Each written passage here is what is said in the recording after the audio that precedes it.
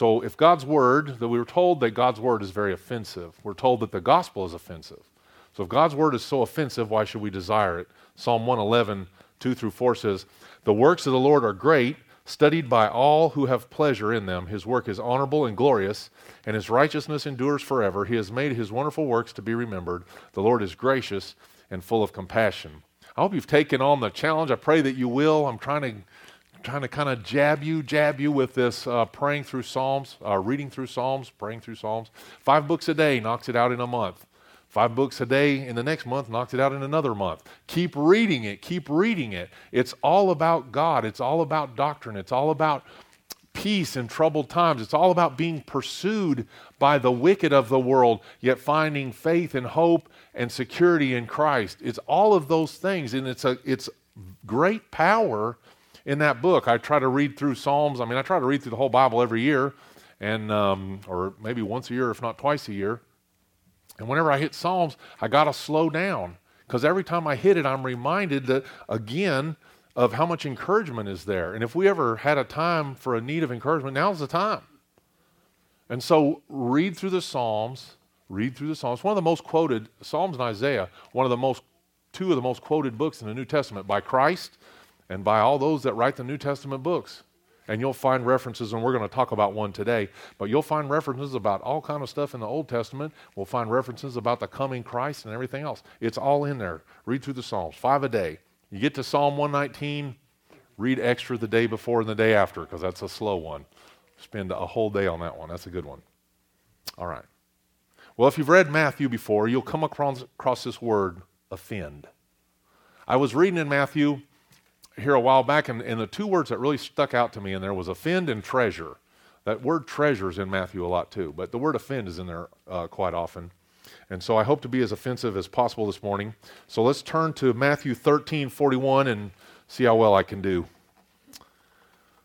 Jesus tells us that to be a believer in Jesus Christ will cause offense between believers and the world, between believers and each other, and between even fathers and sons, which is tragic.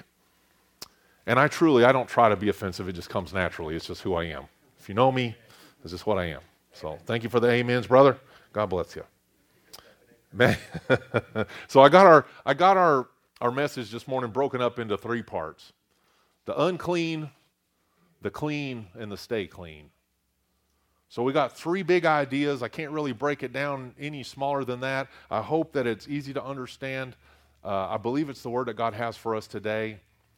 If you need more input or you need more explanation, you can come see me after. We'll try to work out any things you might have had questions on. But go to Matthew 13:41. Matthew 13:41. Jesus is explaining the parable of the wheats and the tares. He's actually explaining the 3 parables, the wheats and the tares, the mustard seed, and the parable of the leaven. But he's explaining it there in Matthew 13. And in 41, it has a real painful verse. It says, "The Son of Man will send out his angels, and they will gather out of his kingdom all things that offend and those who practice lawlessness." All those things that offend and those that practice lawlessness. So it'd be best, before we go forward, to go back and see what he's talking about.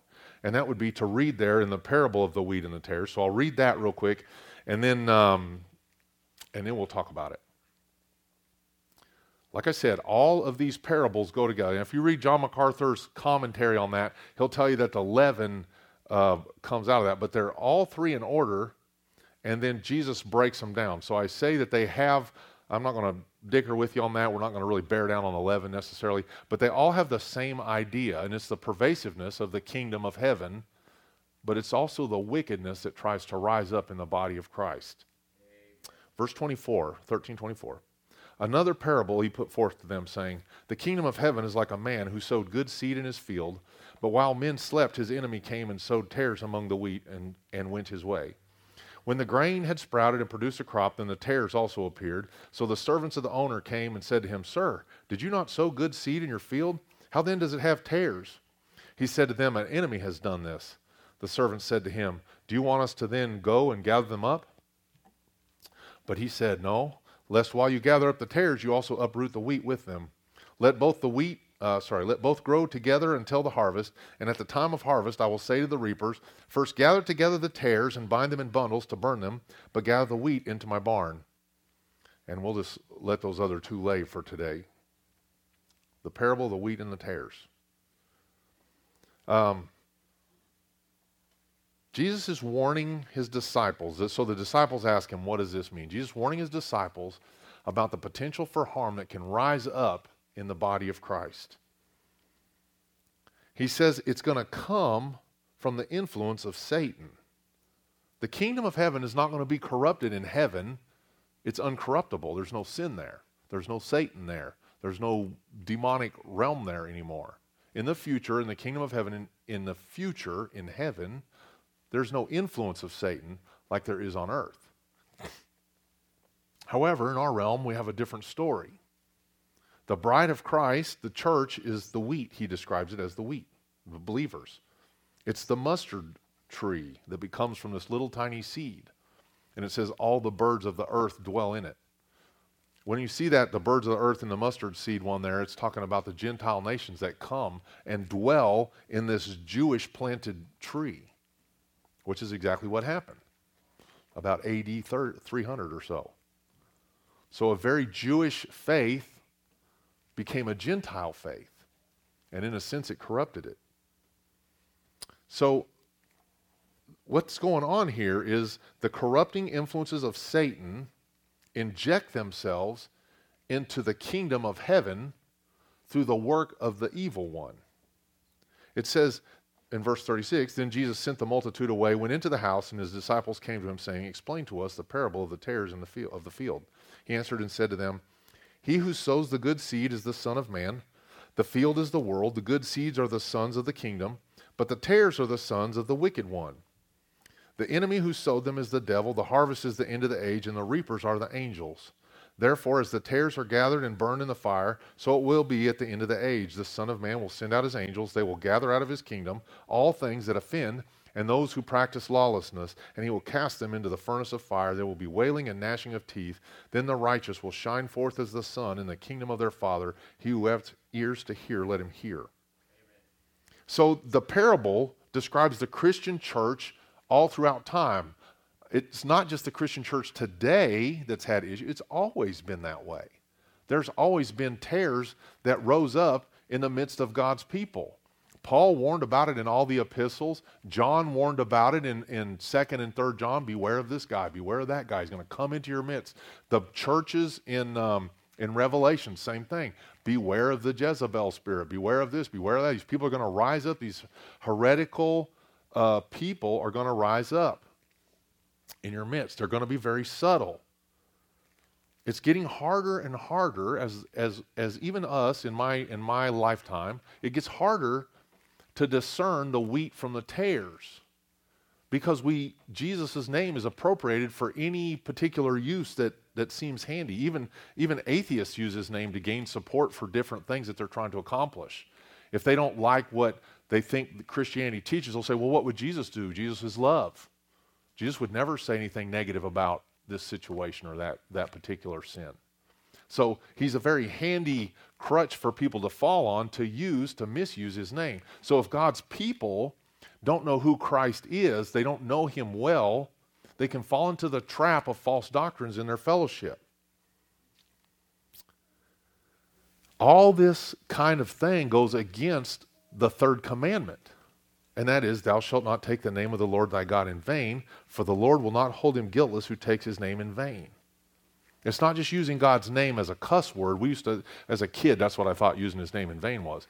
It's using his name, it's attaching God's name to something that's less than holy, attaching his name to something worldly, swearing in his name. I swear to God, I swear that I did such and such. That's why Jesus said, just let your yes be yes and your no be no. Don't be attaching God's name to worldly things. You don't have the power to change anything. Pete was talking this morning. He said, why are we worrying? You can worry all you want. You don't have the power through your worry to change the situation. Trying to make your little system, your little plan to fix the issue that's happening. You don't have the power in that. Why are you worrying? Why are you trying to attach God's name to the situation that you're in yourself? He's outside His sovereignty is outside of the situation. He's not unaware of the situation. He's just outside of the situation. He can handle the situation. So it's not about using his name as a cuss word. And one thing, if I could warn you, because I've heard people do it, I've probably done it myself, and that is using the name of God or the name of Jesus in a light way. Like in a joke or a meme. People send me a meme, with Jesus doing one thing or another, And they're like, haha, this is so funny. Man, creator of the universe, be careful. Be careful in using the name of God for anything that's less than awesome. He is awesome. He alone is awesome. It's like I've told you before about the use of the word awesome. We attach it to petty things. Oh, kid hit a home run. Oh, that's awesome. It's not awesome. If the kid created the bat from nothing, that would be awesome. But to run around the bases, any monkey can do that.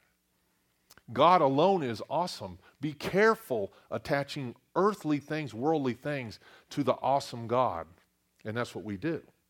What about churches that use the name of Christ, yet teach things that are against his nature? What about churches that allow sexual immorality amongst their people, or they allow homosexuality in their fellowship, or those kind of things, and they try to overlook it or write it away or overspeak it in God's word? Is that taking the name of the Lord thy God in vain? Because it says the Lord will not hold him guiltless who takes his name in vain. I'd say it comes real close.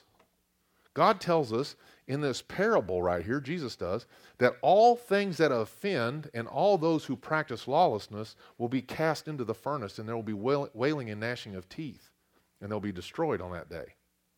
So believers, let me back up. So as men are on earth, we tend to allow things in the kingdom of God, in God's church, in the body of Christ, that will not be allowed into heaven. We can't help it. We're fallen people. We're not as observant as we should be. We're not aware as we should be. We're not keeping always on the alert and observing all things that take place within sight or hearing. It's one of your 11 general orders. You should know that one. When you're standing post, you got to know that one. That's right. Keep your eye on stuff. But we don't do that well. We allow things to come into our membership, and we're like, that's not a big deal. That's not a big deal. Maybe we can handle that next time. Or, hey, you think we should talk to so-and-so about that? Jed and I talked about that. What are we going to do if this or that situation, a homosexual couple comes to our church and they want to be married, a homosexual couple comes to our church and they want to serve from the front? Do we allow that to happen? It's allowing tares into the fellowship, influence that would influence our young people and give them the sense that it would be okay to go against God's word in this thing rather than offend. But the Bible is very offensive, and it's very direct on all sin. Amen. It's very direct. So these offenses are going to be removed, as well as these people who are offensive. Believers are to stand against the works of Satan. It says that this work, this tare planting, the tares are the sons of the wicked one. The enemy who sowed them is the devil. Seems pretty obvious who planted the tares. Those that are not of Christ are of the world. Those that are not of Christ are influenced by the evil one. The evil one influences people, and they can think that they're doing right or good. But there's only one definition of good. Jesus gives it to the man who says, good rabbi, good teacher. And he says, why do you call me good? There's no one good but my Father in heaven. Why doesn't Jesus allow goodness to be attached to him? Because he was in a body of a vile man. There's nothing good in man. Only God is good. Jesus points the man to God, the only one who is good. So we tend to fall into those things that are not good. So Satan is the one that sows these tares. And Satan's more likely, think about this, Satan's a lot more likely to be working in the body of Christ than he is on, say, in the red light district, right? I mean, those people have already got their hang-ups. He doesn't have to destroy them. They're already destroyed. They're destroyed by their own flesh or their own desires. It's the fallenness of man. He doesn't have to work extra hard to get people addicted to drugs or pornography or what. It's just what we are, what we desire in our natural state. He's got to work on God's people. He's got to cause confusion among God's people. And so that's what he does. He's most effective in a church where he can get people to slightly twist who it is that Christ is or who God is. I wrote some examples down. The Mormons think that Christ is Lucifer's brother and that he's the one, they both got two systems. They're going to figure out who's got the best system, and we're doing Jesus' system now. And Lucifer's not real happy with that, so he's trying to weasel in on his system. The Jehovah's Witnesses believe that Jesus is just like a higher chosen angel and that he's just one of many. Again, a system idea. The Muslims believe that he's a good prophet and in fact are against Christians in one way because we don't treat our prophet better than we do. But again, they're wrong. And to many, he's just a good or a wise sage. We hear Buddhists say things like that, Taoists, whatever. You know, oh yeah, he's got good sayings. And we hear people say it I hear people say it on TV. People that are very anti-God, they like to use Jesus as the fallback of, well, Jesus would never do that. They don't ever go back to the part where Jesus was beating up folks and whipping them in the temple. They never, that's my favorite Sunday school story. If you get to do that on the Sabbath, that's a solid Sabbath. Whooping people, that's good action right there. The problem is that the tares look an awful lot like the wheat. The only problem is they're not producing any fruit. At the end, the tare, the actual animal there, the actual plant is called darnel. In the South, they call it darnel, but I think it's called darnel. Anyway, it just doesn't produce wheat kernels. It produces a weed that looks like wheat. And they've been growing in the church since time began. It's not a recent thing that the tares have really just sprouted up. You remember the Crusades? Where people under the name of Christ went and killed other people that didn't agree with them? Remember the Reformation? Where people, when they got, we like John Calvin, we like Martin Luther, we like John Knox. If you look at their lives, if you did not agree with them, they would send people to kill you. That's how serious they were. But it's a little bit of confusion there can cause a lot of damage to the body of Christ. Let's see. Tares use the church as an excuse to go and take advantage of other people's. Hitler was a big, I believe he was a Methodist. No, he really liked Martin Luther. That was his thing.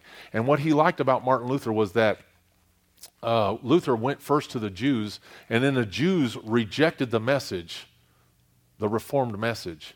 And so he's like, you know what? You guys are Christ killers. Hitler, not a Christian, obviously, but he liked that idea because it could turn people against the Jews. They're the Christ killers. The Romans were the Christ killers. The Jews were just like, go get them. It was the Romans that hung them on the cross. It was the Jews that lied about them. So the Gentiles are just as guilty for killing Christ as the Jews were, but he was able to use the name of Christ as a means to destroy other mankind. The devil, I tell you this and I tell you again, the devil does not care how men are destroyed. He just wants them destroyed. He doesn't care who destroys them. He doesn't care if they destroy each other. He doesn't care if God destroys them in their wrath. He doesn't care if he gets a part. He just wants to see man created in the image of God destroyed. That's all he cares about. And we need to get our mind around that and recognize the battle that we're in. It's a supernatural battle, and it's much greater than we're aware of. Amen. We're not keeping our eyes on the presence like we should. Jesus told the Pharisees, "You are of your father the devil," in John 8:44. They were teaching things about God that were not true, and Jesus said, that's not of God, that's of the devil. You're a tare. You think you're a wheat, but you're a tare. False religion does not acknowledge the Father, Creator God. It doesn't acknowledge His Son. It doesn't acknowledge the Messiah, the Messiahship. It doesn't acknowledge the Christ and the work of the cross. It ignores or it describes away His miraculous work, the power of the Holy Spirit, or His commandments towards men. We only take the commandments that we want, and we discard the rest. Oh, those verses about homosexuality being wrong, that's Old Testament. It doesn't apply to the New Testament. If it's sin, it's sin. It's always sin. But the greatest sin we do is we don't do what Jesus told us to do, which is, if you love me, you'll keep my commandments. What are His commandments? Well, I go to the book and I find out that sin hasn't changed. and God's commandments haven't changed. So if I love him, if I'm of him, and I want to produce abundant fruit, then I need to be obedient to him. Am I wrong? Shaking your head back there. He's just watching. He's thinking about it. I don't believe I'm wrong. But you check the word yourself and make sure. Matthew 13, 36 through 43, it's pretty cut and dried how God's going to survey his people. He's not going to use other men to purify his body. I thought that was interesting. You remember Jesus saying in John that he knew what men were made of, so he would not commend himself to men. You can't trust men to accurately purify the people. It says that the angels will purify the people. Why is that? Because angels are impartial to men. They serve the Most High God and they serve him alone. They're not empathetic to men. They see this one, oh, this one's particularly cute. God told me to kill them all. I'm not going to kill this one. If you remember the Passover, the death angel that was sent, he killed until God told him to stop. If the blood wasn't on the doorpost, he killed. And that's just how it is. There was no mercy given to any that did not have blood on the doorpost. The angel does what he's assigned to do. There was other verses there.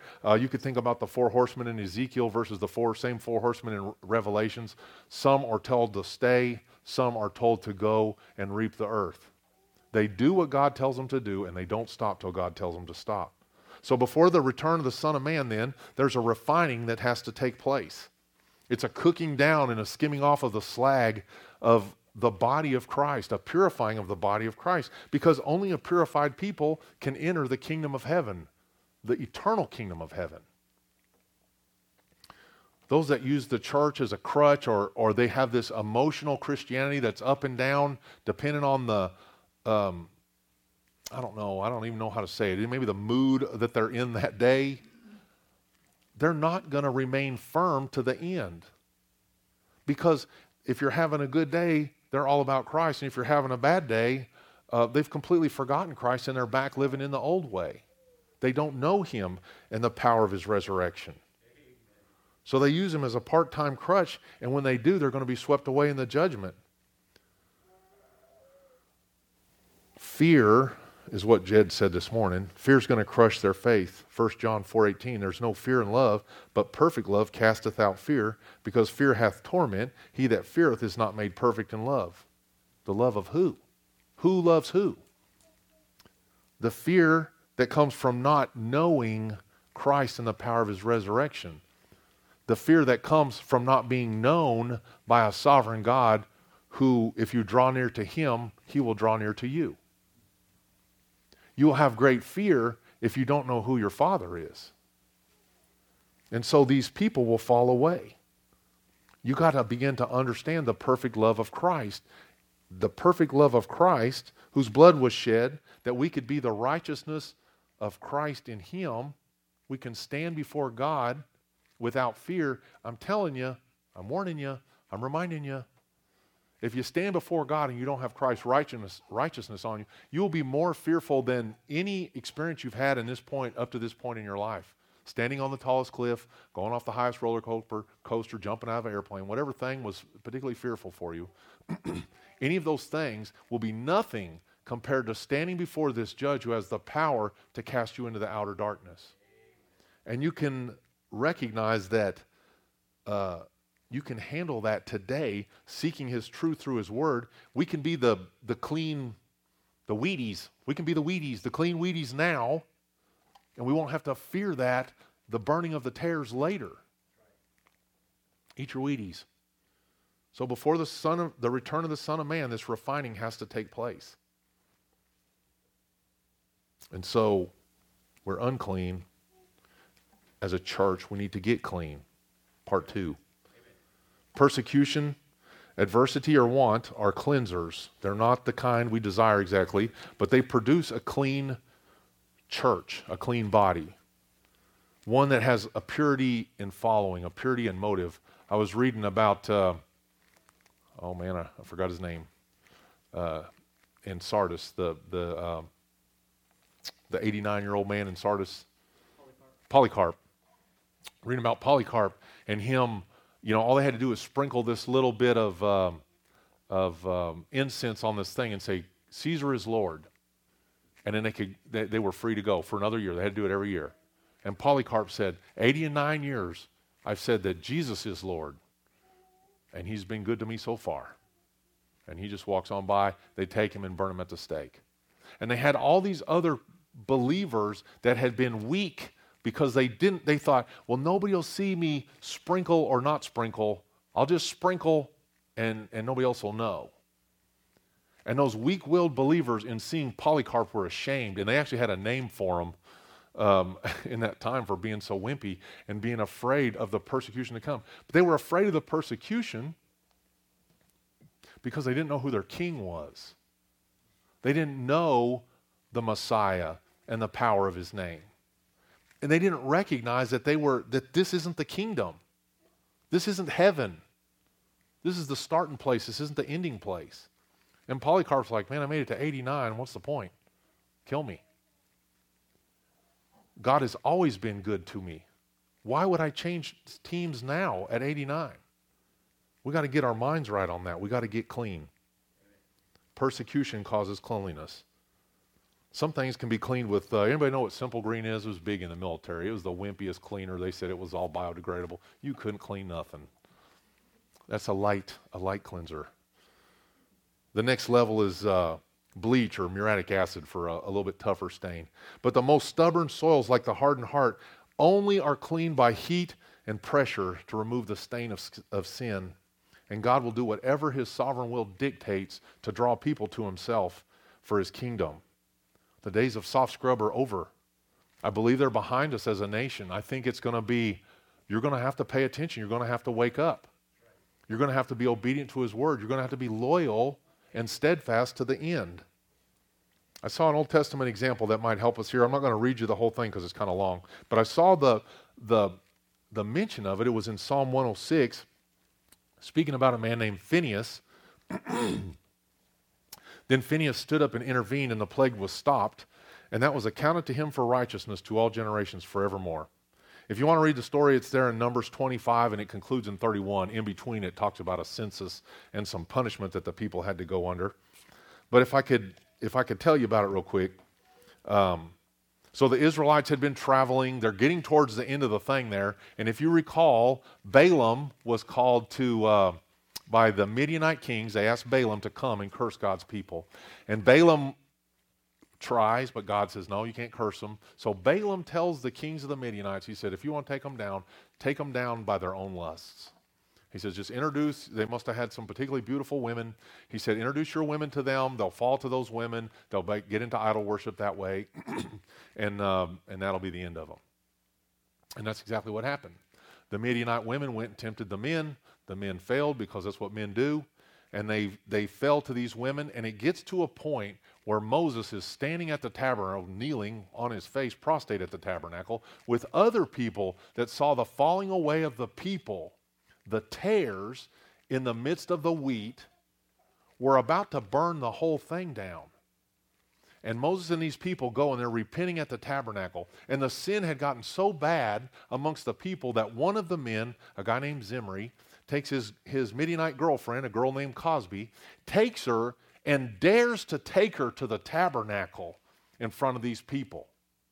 A Midianite. One God told him not to have anything to do with. And this man Phinehas, he's the man. He picks up a javelin, chases dude down, javelins him, javelins his woman. And it says that God honors him because of his zeal. Another excellent Sabbath day action right there. We could make a movie out of that and the whipping of the people in the temple, I'm telling you. It's good stuff. But here's what happened. He both commenced the plague and he ended the plague by his action. So he javelins these two jokers, and what happens is 24,000 people die of a terrible plague right then. But God stays his hand on the rest. They purify the body. They take 12,000 Israelites and they go against the Midianites. And if you read the numbers of what they rescued from the Midianites as far as total animals, total women and children, it was like I'm going to give you a round figure of around 100,000 people that 12,000 people killed and did not have a single loss of life amongst the 12,000. Why? Because they had been purified already. God had done the refining through the work of Phinehas. When Phinehas was zealous for God's word, for the Most High God, he actually gets this great honor said about him. I read it was, may the Lord say something similar about Dale someday, and you as well. Then the Lord spoke to Moses, saying, Phinehas the son of Eleazar, the son of Aaron the priest, has turned back my wrath from the children of Israel, because he was zealous with my zeal among them, so that I did not consume the children of Israel in my zeal. Therefore say, behold, I give to him my covenant of peace, and it shall be to him and his descendants after him a covenant of an everlasting priesthood, because he was zealous for his God and made atonement for the children of Israel. May that be said of you. But these people, these 12,000, had to be set apart for this victory. They had to be purified first. And tragically, 24,000 people had to die so that 12,000 could go and gain a victory, because they were so corrupted. All the things that offended God had to be removed from his people, as well as all the people that offend. That's what it says. The Son of Man will send out his angels. They will gather out of his kingdom all things that offend and all those who practice lawlessness. God blesses the obedience of his people, but he will severely discipline his people when they turn from him. So how can we regain the zeal of Phinehas in a mustard tree church culture? How can we maintain purity in a sin-cursed world? It's hard. So here's the last one. So the first one was unclean. The next one was get clean. And the last one, stay clean. Matthew 5, verse 6. This is how it works. This is the only way it works. I'm convinced by my own life and my own lifestyle. You know me as Dale now. You don't know me as what I was when I was young. That's all I can tell you. I don't want to expound on what I was when I was young. Amen. But I'm going to tell you that right here, the only cure for what ails mankind is this book. And if you want to be clean and you want to stay clean, then you got to be in this book. You have to be in God's presence daily, and the easiest way to be in his presence is in his book. The best way that God speaks to man is through his word. That's the primary way. Does he speak through prayer? Yes. Can he come in a vision in the night? Yes. Can he come in a dream? Yes. Does he often? Doesn't seem to. But he comes every day in this book if you'll just sit down and open it. Matthew 5, 6. Blessed are those who hunger and thirst for righteousness, for they shall be filled. Blessed are those who hunger and thirst for righteousness, for they shall be filled. Blessed are those who hunger and thirst for righteousness, for they shall be filled. If you want peace in your spirit in troubling times, you got to change your focus from those things that are happening outside of the presence of God and reorient them to the things that are happening in his presence. And how can we find those things? They're right here in his book. The hunger, apparently, I'm not a Hebrew scholar by any stretch, or Greek scholar, let's be Greek. But blessed are those who hunger. This word hunger is not, they call it hangry, they got to give you a Snickers so you don't kill somebody at the job site. It's not that kind of hunger. It's a starving hunger that can't be satiated. You got a tapeworm, and it can't be satiated. You're starving. It's ravenous hunger, like a lion fighting over a carcass because he's starving. It's the carcass or nothing. It's a willingness to forsake any other thing until you have feasted on the Word of God every day. If you read in the Psalms, I was reading in Psalm 119, how many times I read in the morning, again at night, 7 times a day I search your Word. That's a lot. That's not 2 minutes of a devotional on your cell phone. That's not going to make it happen. You got to know his Word. You got to have it. It's a dwelling on his word and wishing that you had more time in order to take advantage of it. It's listening to preaching in between so that you're hearing more word. It's being careful in what you listen to as too. You're gobbling his word down. Be careful you're not taking in words from the tares. Know what you're listening to. If you know his word and you hear preaching from me or anyone else, You'll be able to identify when the guy says something that's not quite right. I heard a pastor, I highly respect the guy, and he said something about lying one time. He goes, well, there's some cases of lying that may be necessary, if your life was in danger or something. And I'm reading God's word. I don't see that. It says 6 things the Lord hates, yea, 7. A proud look, a lying tongue. A lying tongue. God hates a lying tongue. Don't lie. There's no reason for, well, what about Rahab? What about Rahab? God hates a lying tongue. I don't know how God uses people. He uses fallen people every day. He uses me. But he says he hates lying. So I'm not going to preach to you and tell you, there's times you can lie. Go ahead and lie. I'm telling you, God hates lying. You stand in judgment on your own. Every person does. So if you want to lie, lie. But I'm telling you, God says he hates lying. So be honest. The point is that you got to know his word. If you dwell on his word, if you fill yourself with his word, you can lose this fear of death. This fear that so many people struggle with. I myself have struggled with it. We've all struggled with it. This fear of losing your salvation. I can go to 1 John 5:13, 5:25, right in there. That you may know that you have eternal life. No one can snatch you out of my Father's hand. My Father's greater. No one can snatch you out of my hand. My Father is greater than me. No one can snatch you out of my Father's hand. I'm unsnatchable. I don't have to worry anymore in fear of losing my salvation. If I know the word, I'm not going to fear the loss of my salvation. If I don't know the word, I'm going to fear those things. I'm going to go to those scriptures that says, not everyone who cries, Lord, Lord, shall enter the kingdom of heaven. I'll be like, I've said that before. I did that stuff. I prayed for people before. Maybe I'm going to lose my salvation. No. He says no one can snatch. If you're his, you're not being snatched out of his hand. But you can't know that if you don't know his word. Starving, hunger for his word. Every day, spend time in his word. The thirst right there is the same thing. It's not the desiring for a sip to take the edge off.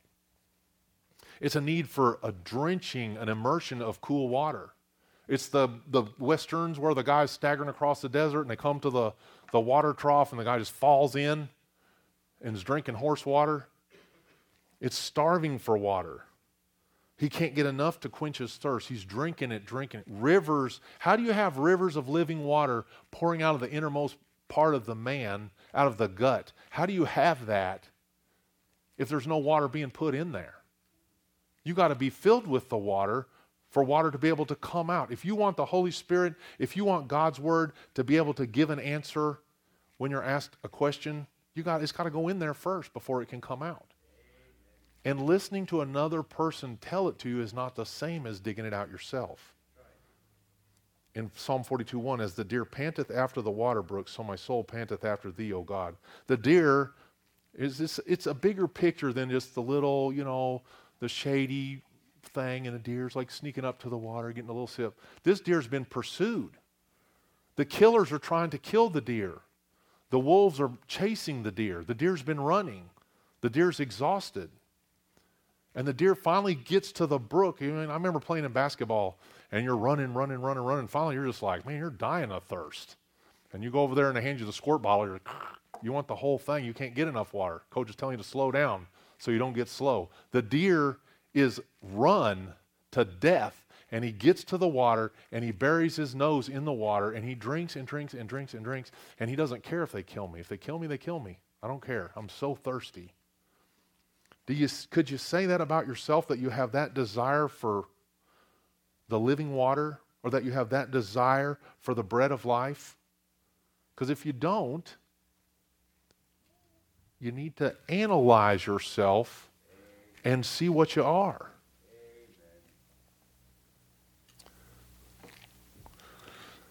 Make your calling and election sure, the Bible says.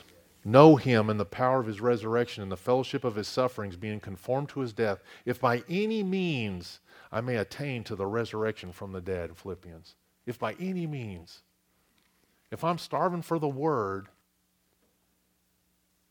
I'm not starving for a devotion about the word. I want God to speak to me. And he can only speak to me through His Word if I read His Word. I don't want to hear what John MacArthur or John Piper or whatever, John Adams, I don't care what they have to say about God's Word. I want to know what God's Word says to me, and the only way I can know that is to be in His Word every day. As the deer panteth after the water brooks, so my soul panteth after Thee, O God. I kept going on about the Psalms, and I'm trying to encourage you. If you think I'm a bully, too bad. Read the Psalms. It's going to help you. It's going to encourage you. It's going to build you up. And you're going to be satiated. You're going to be filled. And you're going to have the power to make it through the week. You're going to have the energy to answer those that would blaspheme God's name publicly. You're going to have the words to answer the responses of those that mock God in our culture. It's not just out there, people. It's in our town. I hear it. I hear people say stuff all the time, and they make little jokes about God and whatever. Just like it says in Peter in the last days, they're going to say, where's this God you guys have been praying to? Where's He at? He's real. He exists. If you don't know Him, today's the day, because you won't stand before His judgment. Make sure that you have Christ's righteousness on you. And if you don't hunger and thirst for this righteousness, then you need to check yourself and ensure that Jesus Christ is in fact your Messiah. Many times we think, well, the Bible's boring or it's hard to understand or whatever, and we haven't spent enough time in it. Anything that's good takes effort, and it's always hard. Anything that's good. Anybody can ride a tube behind a boat. I've said this before. But to water ski, that's a lot more fun. To do the knee boarding and all them other kind of things, that's a lot more fun. But those take effort.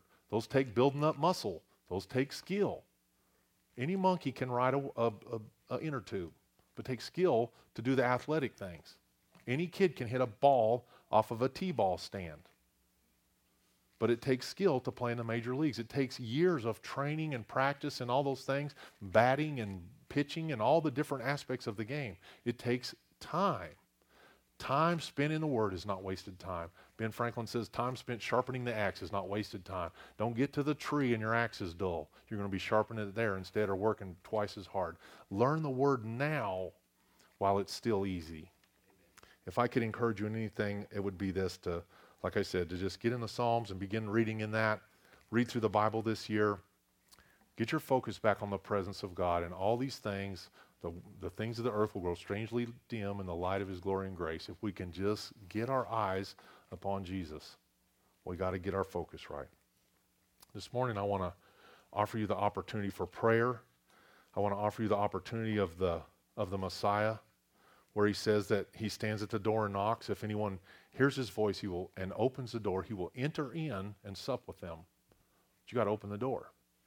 It's really easy once we get done with this time and you heard something, maybe it convicted you, maybe it didn't. I know there's better preachers out there. I know there's better storytellers. But I'm telling you that the message that God has sent with me today is for you, and it's this: that if you die without Christ, you'll be cast into outer darkness and you'll be alone forever. But if you accept Christ, on that day when you die, and you will, He will say, "Enter in, thou good and faithful servant." And that's all I can tell you. It's a decision every person has to make for themselves. And weak-willed believers, wishy-washy believers, are really going to struggle in hard times. So I pray that while it's still called today, that you'll take the time to study God's Word and get to know Him and become a lover of Him. Phinehas, the son of Eleazar, has turned back my wrath from the children of Israel, because he was zealous with my zeal among them. Therefore, behold, I will give him my covenant of peace. May that be said of you today. Come today and drink from the living water, if you would. Father, this morning, Lord, we give you all glory and honor and praise. We know that you alone are worthy to be praised, that you are the sovereign creator over all things, that without you, nothing was made that has been made. Father, we ask your forgiveness now for our wickedness and our accepting of the things of the world within our midst.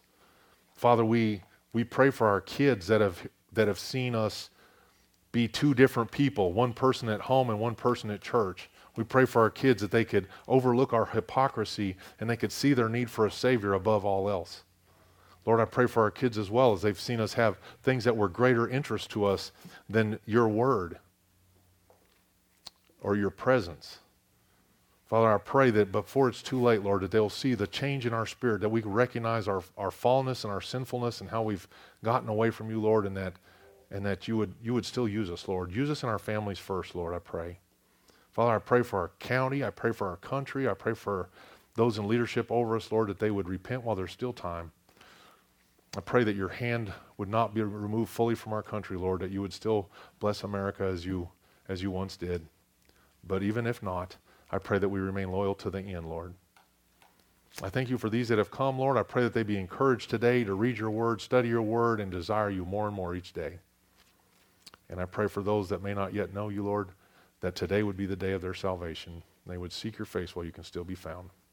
Thank you, Lord, for all these good things you provided for us. Thank you for the meal that was provided for us today, the beautiful snow. The power of your creation is wonderful. Thank you for all your goodness. Thank you for the hands that prepared the meal. In Jesus' name, amen.